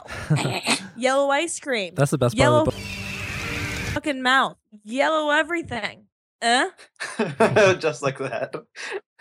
That's how it felt to me. Like, it felt like every scene Frank Miller was like, fuck you. Here's Batman. Like, Batman was like Will Arnett in the Lego movie. Like, there was no difference there. This was the same person. I could see the voice, yeah. I mean, this is a man who was the titan of the comic book industry in the 1980s and 90s. Like, if not the top, then second from the top, from with Alan Moore, right? So this is a dude who published arguably the most influential or second most influential book ever in The Dark Knight Returns. And instead of curtailing to the demand of making more things like that book, it's like fans of a band who love the sound of that band, and the band changes the sound and everyone gets mad. It's kind of, like I said, he's kind of pulling this big troll job. And whether or not it's deliberate or not, I think is irrelevant, because literature is always kind of the interpretation of the reader. I think it's a clever troll job because, like, it's everything is on steroids and dialed to 100. So you think this is like the 808s and Heartbreaks by Kanye West from Frank Miller? I guess that's one way of putting it. Frank Miller is Kanye West. Except Frank Miller is... Yes, that actually makes perfect sense to me. I would say it's not hard to get there to me at all. Would you say The Life of Pablo is the holy terror of music? No, Frank Miller, the person, I think that's separate from his works, because Frank Miller, the person, is like a fucking crazy, sexist, racist, belligerent asshole. Yeah. Wait, really? I didn't get that from this book. Yeah, I know, it's hard to believe, but... And I believe that's Matt's profile pic. I'm sure it's underneath there somewhere, but I didn't see it between all the ass shots. It's I was between only them. looking for ass shots. It's between the ass cheeks. Also, perfect boobs. Oh, boy. The only thing to take away from these books, perfect boobs or not perfect boobs. Maybe a cup size bigger. Well, I want to talk about Black Canary and how when she's introduced, the thing that does not get her quote about her terrible life is that all those people are catcalling her and calling her love chunks, but that she is obsessed with Batman. She doesn't care if people call her love chunks all day. Whatever. She's Irish. She doesn't care. She drinks. She gets it. What really gets her is Batman. Batman's just he gets her. I'm not gonna touch that one. Well, the thing about Batman, He gets her all wet. There you go. Yeah, there we go. They go out in the rain. Yep. Well, the thing about Batman is I think this book just takes him and dials him to 100, because, like, as an abstract, especially during the Denny O'Neil and Neil Adams era, he's basically James Bond in comics, going off with fucking Talia al Ghul and having hairy chests and going to Saudi Arabia and doing whatever the fuck he wants. And this book takes that and, really exaggerates this male power fantasy, I think. I agree with Phil there, is that I will admit, I think this book is really, it's not very good, but it is exactly what they made it out to be. Like, if you look at Dark Knight Returns, it's Frank Miller's answer to society at the time of the 80s, and then Dark Knight Strikes Again, it is post 9/11 fever dream political cartoon. He wrote that while 9/11 happened, and you can see it in the art because he lived in New York at the time. And when 9/11 happened, his art becomes more erratic, and it's more genuine artistic expression as it becomes this like you said, like a fever dream, as everything just feels manic and frantic. Yeah, and then as a follow-up, you get to see... I don't even want to touch Batman Year One, because that's the most perfect Batman book of all time. That's in a whole nother opinion. But All-Star Batman and Robin is really, as Phil's been saying, it's a book dedicated to the demographic of Batman fans, a 12-year-old hyper-male fantasy of extreme violence, extreme muscles, extremely sexualized women. Everything is dialed up, and it's all... And it's not good, because most people wouldn't expect that. But for me, especially recently, I went to go see the Batman vs. Superman Dawn of Justice. And I was like, this is All-Star Batman. This is awesome. I was like, this is my teenage fantasy come true. And that's really what I got from All-Star Batman and Robin. It's the teenage boy fantasy. And if you don't like it, it's really made for one demographic, which is kind of shitty, but it's what it is. And that demographic largely hates it because it's not their Batman. Oh, it's my Batman. But I just want to say that this book begins with Vicky Vale being described as a gadfly, which I had to look up, but that means an annoyance. And I like that Vicky Vale, she asks the hard-hitting real questions, which is, if Superman is the Man of Steel, then what does that mean his dick's like? Yes, I had that question as well. That is a question that I have been asking myself for at least 10 years. Do you think he only gets half So- chub? At And if least. so, is it harder than most men anyway? No, I think what the weird thing about that question is mostly that she implies is it harder than usual? I'm like, do you prefer it to be like solid Wood. Steel? Like, is Granite. that what you really want to shove up your vagina? Adamantium. Like, she almost seems like she wants that better than a fleshy dick. Don't forget quotes like, I'm having a date with Bruce Wayne. How cool is that? She keeps repeating it. And I love it when she goes, she's like, they get Superman, we get Batman. But, we have Bruce Wayne. She's like, Bruce Wayne's sex on a stick, but Batman, disgusting. I hate bats. Now, again, That's called reporting. if you look at the demographic, which is like Miller's really kind of, I think he's making fun of teenage boys because, I mean, the way that women are treating society are kind of, I hope. they're heavily objectified. And What's even weirder, though, is she's actually kind of a good reporter. Like, at one point, she's like, these cops are trying to murder him. And she, like, takes the car and, like, drives around and takes pictures. So, like, I don't know which side she's on. Is she, like, In the long stupid run, she and cares about her objectified, or is career. she smart in reporting? I get what you mean, like it's inconsistent. She just Yeah, wants that 'cause she sex turns on a into a stick badass and at the one story. point. She wants the sex on a stick and a story. I also, mean, and But then again, I would say that could be the ultimate critique. That's like, she's sex on a stick and stupid while at the same time having to do everything the male action heroes are doing. yeah. since we were talking about Superman and sex, there was actually a really well publicized essay written by Larry Niven in 1969 called Man of Steel, Woman of Kleenex. And it very much covers the weird ideas of Superman's sexuality and how that would work because... Can you send this to me? Yeah, can you send that to me too? Yeah, I And guess. I also want to say that don't forget the best line in this comic book run, like the first 10 issues that we read officially for this, is when Wonder Woman yells at a man, "Get out of my way, sperm bank." Yep. That was epically amazing. And she gave a whole speech. Like, it was completely, and I think that going with what you've been saying about how it's the over the top thing, is the over the top version of feminism. That was great. And she and Superman's forbidden love, that was amazing. Just This My book is... favorite line from her was, "The words on the door speak a lie. Men always lie." I was like, oh my God, I love exactly. this. She's so It was angry. amazing. This book is like Oh. Mad Max Fury Road in the sense that it's nonstop, never ends, but a lot worse. I also really loved the woman who went on a date with the Joker and then had sex with the Joker. And she was like, "What's your name?"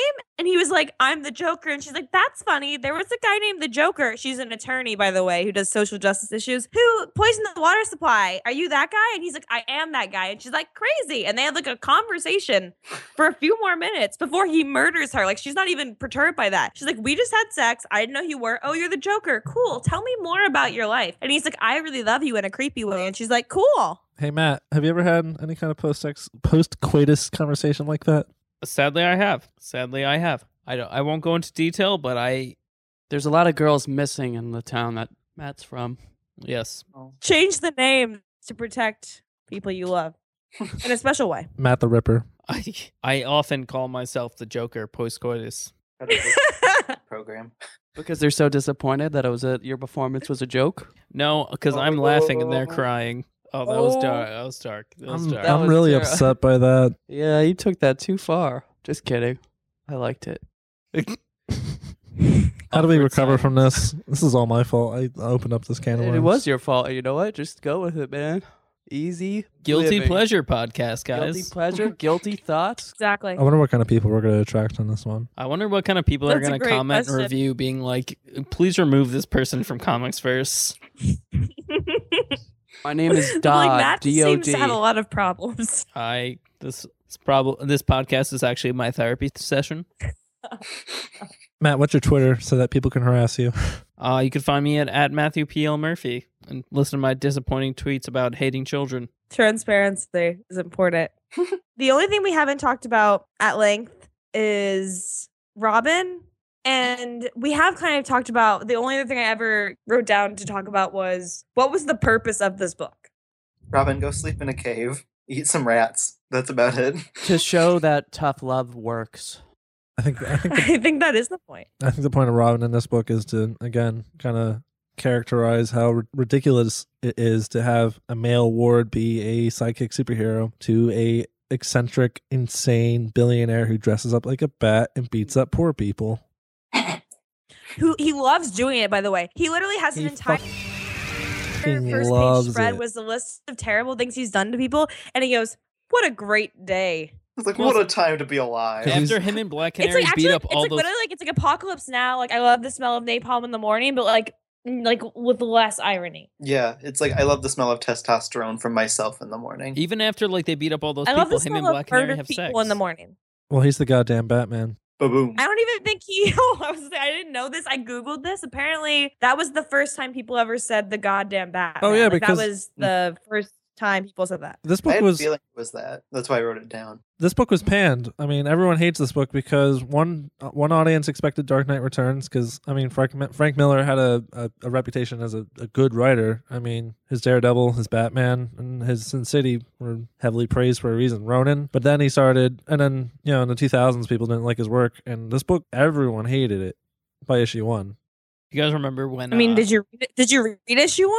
Yeah. I didn't like it. Do you guys remember when Robin asked Batman if he was queer? Yes. He I asks was him like, almost this every defines book. this entire relationship.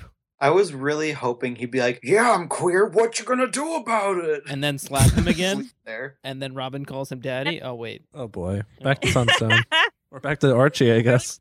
In every book, also Batman. Oh, what was the other thing that I was gonna say? It was like something like similarly about the queer thing. It was like in almost every other book. Robin asked the same thing of him again. Oh damn it! It's gonna kill him now. Okay, one thing that really bothered me in the last issue was Gordon talking about his like solitude place. I don't know what you guys know about Chicago, but he goes, I like to go by Cabrini Green at 2 a.m. for my solitude. That's a project area where people were like murdered regularly in the 80s. So it was like, that's your solitude? Well, that's Oh. like But that's the point, because Gordon's gritty and real. I'm like, I don't know if it's supposed to be gritty and real. I mean, I think that's what it's satirizing. I think that's yeah, I mean, I understood where he's coming from, but I'm like, Cabrini Green? Really? There's no other place you could go that's gritty in Chicago? I can name like 5 that are easily that. There's a lot of places around here that are not. Well, even related to that, whenever what's her name? Barbara, they introduced Barbara, and she's like, never have a cop for a dad, but also I'm really good at bullshitting my dad. And they always like bleep out the curse words when she says them. And then she's like, okay, dad, I'm gonna go to my room and read my book. She's like, my teacher's like totally a total bitch. I'm like, is that you being a teenager? I'm like, wow, really? You nailed it, Barbara. Like, you did it. I was waiting for future Oh. issues where they set up Barbara and Robin and wondering how that relationship plays out. Barbara is so weird in this book. She's only there for a little bit, but she's very weird. I think it's strange having expectations for where the narrative's going to go. To be honest with you, because this book is just everywhere. I didn't expect Batman and Black Canary to have sex, I'll be honest. I don't know why Black Canary was in the book. Like, of all the Batman characters he slept with before this, I'm like, why Black Canary of all of them? For Batman, Like, to fuck, dude. That's What? the point. He's a sex symbol. She's there for him to fuck. but, like, She's one of so's the few that Catwoman, wears a and so's mask. Talia al Ghul. Like, if you really want someone No, into Catwoman's like the pork, person he's in love with, and Black Canary's like the person. Black Canary like wants to fuck Batman, but Batman's like, oh, fuck you. But like he wants Catwoman. I think in the long run, though, on Frank Miller's Dark Knight Returns, is that Catwoman's basically just a useless prostitute. yeah, see, so it's like he doesn't really respect her much anyway. And Vicky Vale was originally a love interest too in the Batman movie. Can we pretend that he respects any woman in this book? Well, no, He respects obviously. Robin. And himself. No one can Are see you you doing the saying that Groucho Robin's eyebrow female in thing. his life? And the color yellow. He loves the color yellow. That's I honestly the think- best part of the book is the whole Green Lantern That scene. he had Robin paint. I thought that scene was actually really well written because it was like really unsettling for the most part. Like it was really Yes. funny, and then it was like, oh, this is so funny. He's like completely emasculating Green Lantern here. He's like cutting off his balls here, making him a total numbnut. And then it's like, oh, he's just pulling his leg. Then boom, like almost kills him. Like, oh, okay. Yeah, that- I mean that's kind of tying. I mean, everyone's saying things I'm tying together here is that this is like Miller's commentary on the superhero genre and Batman as a character and his like and then how audiences in general like react and respond to Batman. You know what I mean? Like that's what I was getting from that scene, where it's just kind of like, okay, like there's no way he like Batman would like, okay, paints an entire house yellow down to like having lemonade to like, okay, come on here. So it's like, I mean, yeah, what you're saying, it probably that scene validated it for me. Whereas like other ones, I was like, I don't know if I fully believe if he's making a commentary or if he's just being a dick. Because it's like it's hard to separate the creator from the creation a little bit here, you know? Yeah, sure. Especially when they're as well known and well, you know, a lot of people know a lot about Frank Miller at this point. So Yeah. But yeah, obviously this book isn't Dark Knight Returns. It's not Batman Year One. It's not Grant Morrison's Batman run. Oh my god. It's, I wish it was Grant Morrison's Batman run. I mean, Imagine if Morrison took this. If Morrison wrote this, I think I'd be more okay with it than if Miller wrote it. I don't know if, I don't think Grant Morrison would write something like this though. He wouldn't. I know. That'd be but great. It would be great. I'd expect this from Mark Millar. Yeah, that's true. Mark Millar is like Grant Morrison who doesn't get the things that Grant Morrison gets, you know? Mark Miller's Morrison without hope. Oh, so sad. It's like Keanu Reeves. Sad sandwich he's eating next to the pigeons on the bench. So I think that we've almost exhausted everything. So would you guys recommend this to people? Yes. I don't know. You can go first. Oh no, I just said yes. There's no other thing. I'd say yes, just to preference how entertaining and freaking weird it is. And just so offbeat that it's just gonna, because you want to keep reading it because you're like, what is this? You don't know what's gonna come out of his mouth, and it's like tempting that way. I would say this book should be read by people who are deeply into comic books and are like, they've read a lot of Batman and maybe have seen a lot of the media of Batman to kind of understand the pathos of the character. And even then, I'm not sure. I mean, this is definitely, it's not even a polarizing book. This is like hated for a good reason. But if you're not easily offended, and I don't even know. Take it with a grain of salt. Yeah, that's a good way of putting it. Take it with a grain of salt. I wouldn't give this to like anyone under the age of 16. Like this is not a kid's book or in any way, shape, or form.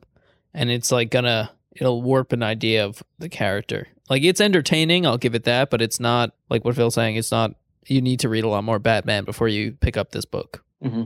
Yeah, I think this book would actually make kind of we're talking about Grant Morrison. I think this book would make a really interesting foil to the Grant Morrison epic because his entire run in the character is kind of a love letter to the 75-year history of the character. And he like really deeply understands like the history, the inspiration of the character, and all the villains and everything about that, and like how it works thematically and like as an abstract concept. And then this book is like almost a complete juxtaposition of the opposite of that, like almost like the contemporary reaction of the character.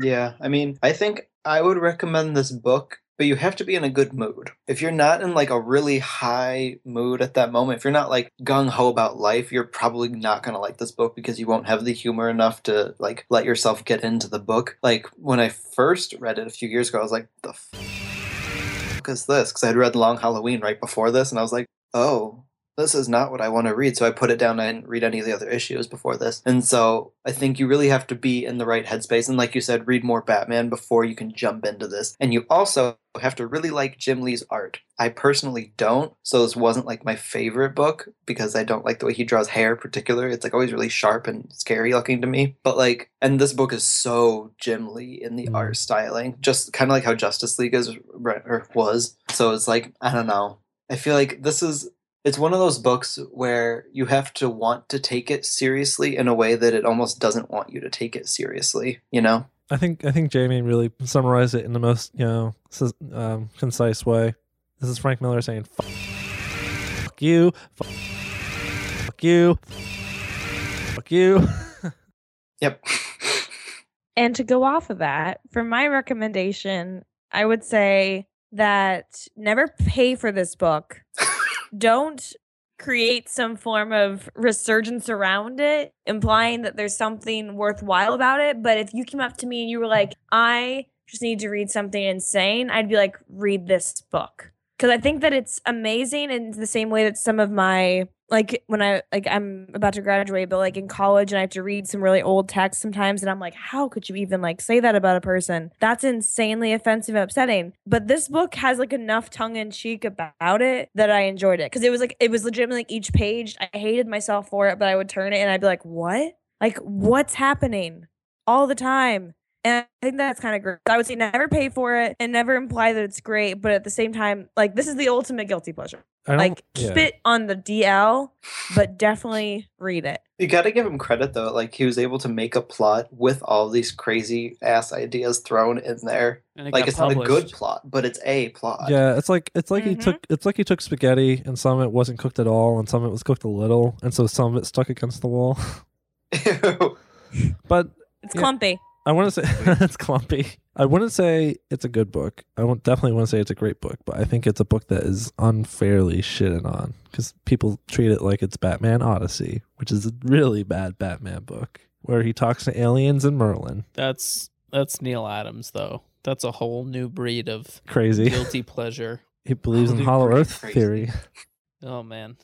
Now that we've talked about all 4 of the books, for a big final conclusion, I just wanted to get everyone's opinion on what do we think really makes a guilty pleasure? Is it that they're good, that they're bad, that we shouldn't like them, the genre? What does everyone think defines the guilty pleasure?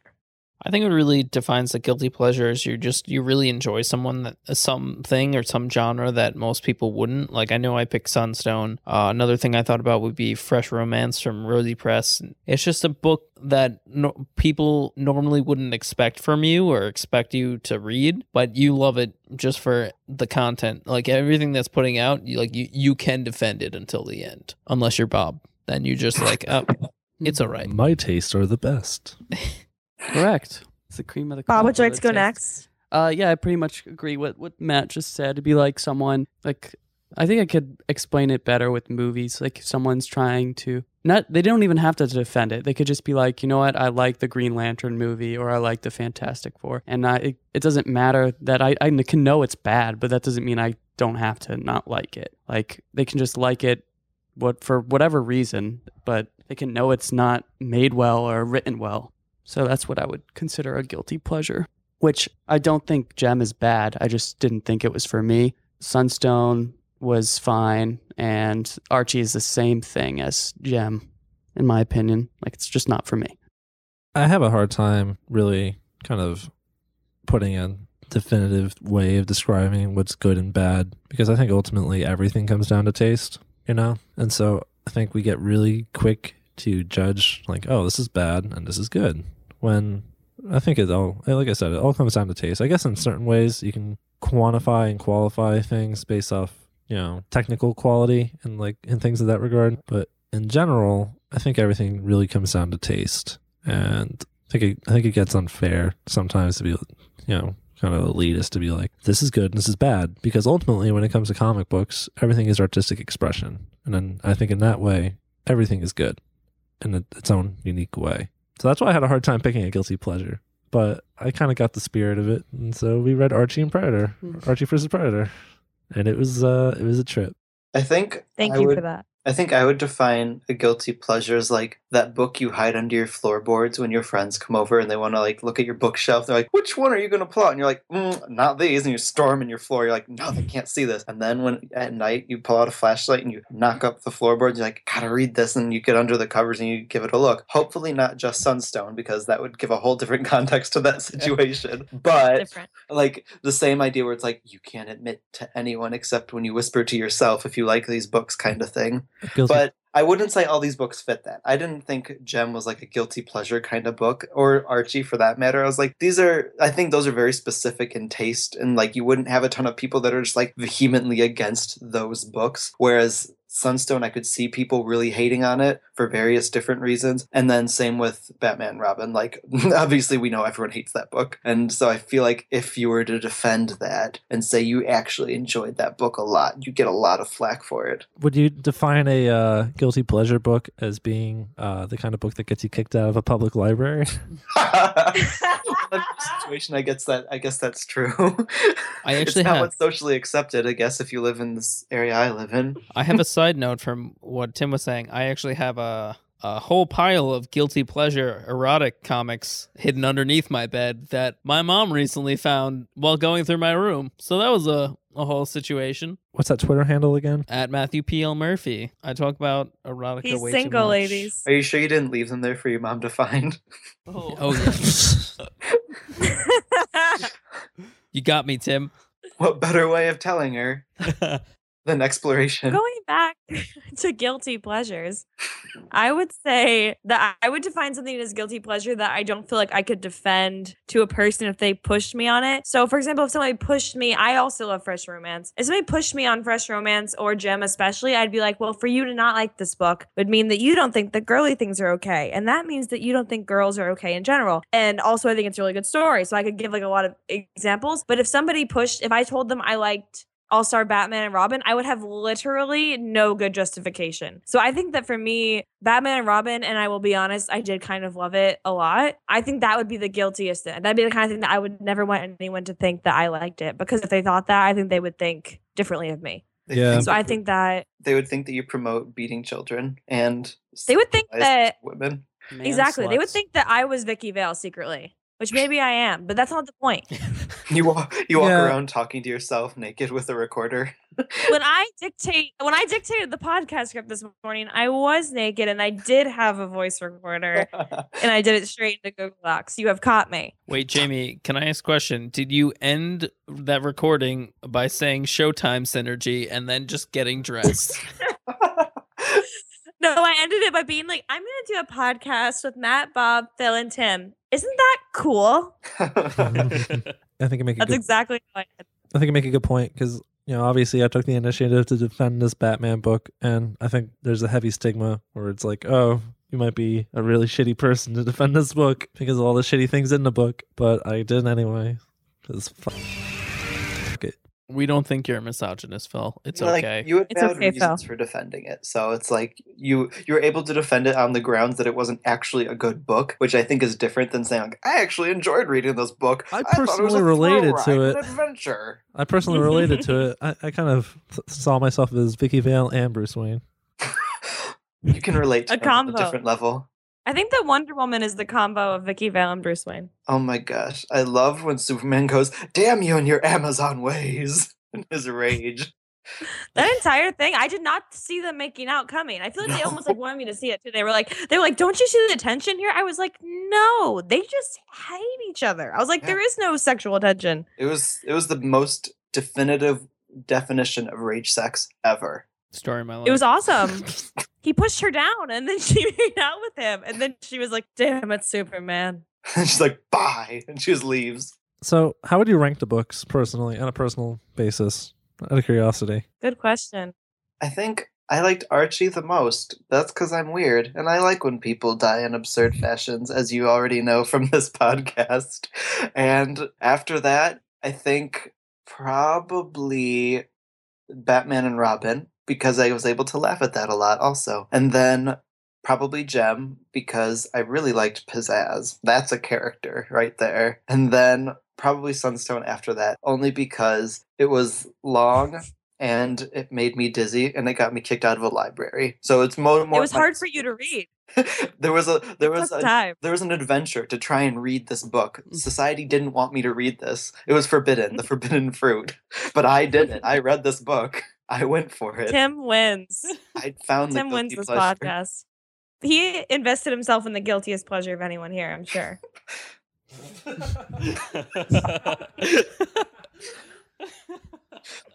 So what's under your bed again? Under the floorboard? Oh man. I think I can give a list, so I'm gonna go while people still think. But I think that Gem is still like my number one, even though I wouldn't say it's the guiltiest pleasure. I would just say it's my favorite pleasure. And then I would go Batman and Robin, because that was insane at a level that like I could read again. And I like vividly remember reading it. Like everything that happened, I like had to like text people I knew and be like, listen to this. And they were like, that's crazy. And I was like, thank you. And the next page came and I was like, wait, you're not done yet. And then I would say Archie versus Predator. And the only reason why I would say Sunstone comes last is because it was just like the one that I thought was like the realist. So for me, it was like, oh, this is cute and like a good story. So like it wasn't guilty to me in that sense. Because like the whole time I was like, yeah, totally. Like weirdly enough, it had the most outlandish concept if you just explain the concepts, but it was the tamest of all of them. Yeah, it definitely was. That's why I put it first. I thought it was the like most relatable for certain. Mm-hmm. Are we rating it on how much of a guilty pleasure it is or how much we liked it? The original question was how much you liked it, but honestly, you can How much we liked it. You can answer it however you'd like, Bob. Okay, well, I mean, I picked the Batman versus Superman one, and I'll follow up with number 2 with the big breasts of Sunstone. Both big breast book. The big pancake breasts. I think that was the byline for They're the beautiful. book. Orbs like boobs that don't ever exist. Like those orbs that people have in their front yards. Yeah, and I think I might Oh have my to... god, I'm seeing them now. There's like this cake in Japan. Well, they're making it in America. I don't know the Japanese name, but it's called rainbow cake, and it's like this droplet of water, and it's just water and agar mixed together, and it looks like a breast implant that you can eat. Wow. What? There's the connection. Guilty Took us a pleasure. while to get there. It's not supposed to look like more of a raindrop, but it looks like a breast implant. Thank you, Bob. Cool story. Look Bob. up rainbow cake, everybody. And then, so I guess maybe What's Gem. your number 2? No, Sunstone's Or Sunstone's number yeah. 2. And then maybe I didn't care for either of Gem or Archie, but I'll put Gem 3 and Archie 4 based on hate levels. Generous. If we're going in terms of guilty pleasure, I'm going to say Sunstone is still my first guilty pleasure because I still have to wait until my entire family is asleep before opening up the latest volume when it comes out. I don't feel dirty reading it, but I do feel really awkward if my mom or dad walked in and be like, well, why is that girl tied up? And then, What do you feel dirty reading, Matt? I'm not going to lie. I don't feel dirty reading anything. Yeah. That's sexual liberation right there. Yeah. That's called acceptance. Number 2 guilty pleasure would have to be Batman and Robin, just because I had to go in my store, my local shop, and when I picked it up, they're like, "This is awful. You know what you're doing with yourself?" And I was like, "Give it to me. I need it." Do you know what you're doing with your... The kid don't poke your eye out. And I was like, "Give it to me. I need it now." And then Archie vs. Predator is my third guilty pleasure because the brutal, like, I love a good violent horror kind of aspect to it, and with the whole Riverdale innocence aspect was just twisted, and I love it. And I'd have to say Gem would be my fourth guilty pleasure, not because I just don't think it is really a guilty pleasure. I got my local store to stock the book, and I have every issue, even the annuals. I have no regrets. I'm just not ashamed of it. I would put it in a guilty pleasure for someone like a bro. Like a bro would never be caught reading For that Bob. book. I'm not a bro. I am Yeah, a... now that you put on this show, it would just be I am humiliating for you to a- admit that you loved it. What's up, bruh? a shedding So, gender queer person of outliner hipsterness.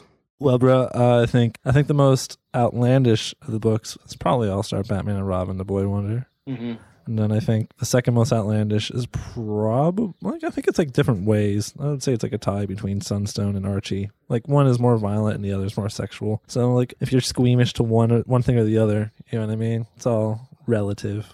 And Yeah. I think Gem is the least offensive and truly, truly not outrageous. Gem is the Jericho of these books. Oh, I love how you nice say allegory. offensive. You're like, it's the least upsetting book here. unless you're Jericho or anyone like Jericho. And then We're all a bunch of Rios here. Jericho only wears pink. I just note also, ladies, if you're pizzazz, add Matthew P.L. Murphy. Oh boy. Stop. I like Does anyone worry else for have anything you. to say except for Matt? I just hope Matt doesn't get killed by his next lover. That's all. Yeah. Hopefully, What's take your notes safety word? from It's Archie. very likely. My It safety sounds word is very likely. Sunstone, of course, Phil. Well, hopefully you don't end up like that flashback in Sunstone. That was harrowing. I was like, oh, wasn't expecting that to happen. I was going to be like, oh, she died. No, it was much worse. And it wasn't played off as funny, so I couldn't laugh at it without being a terrible person. I think Okay. I think none of this. I think this all pales compared to the conclusion of the Archie book, where Predator becomes Archie. Ba-boom. It all comes down to our That original was question. the ultimate reversal. Archie is the What predator. genitalia does Predator Archie have? Tweet at us at ComicsVerse. I think the real important thing that we learned is that teenagers are predators and that Matt is open to a lot of things. Mm-hmm. And Tim he's got to die in Is a that true? volcano. And Tim knows what's going to happen when he dies. So if Tim dies, know that it was the way Tim wanted to go. And feel or free could be to an April laugh, Fool's. because that was what I intended. That's the whole point. So I'd like to thank you for listening to another one of the ComicsVerse Podcast. This has been the Guilty Pleasures Podcast. And I hope that this podcast is not your guilty pleasure, but if it is, share it with everyone that you know. Thank you.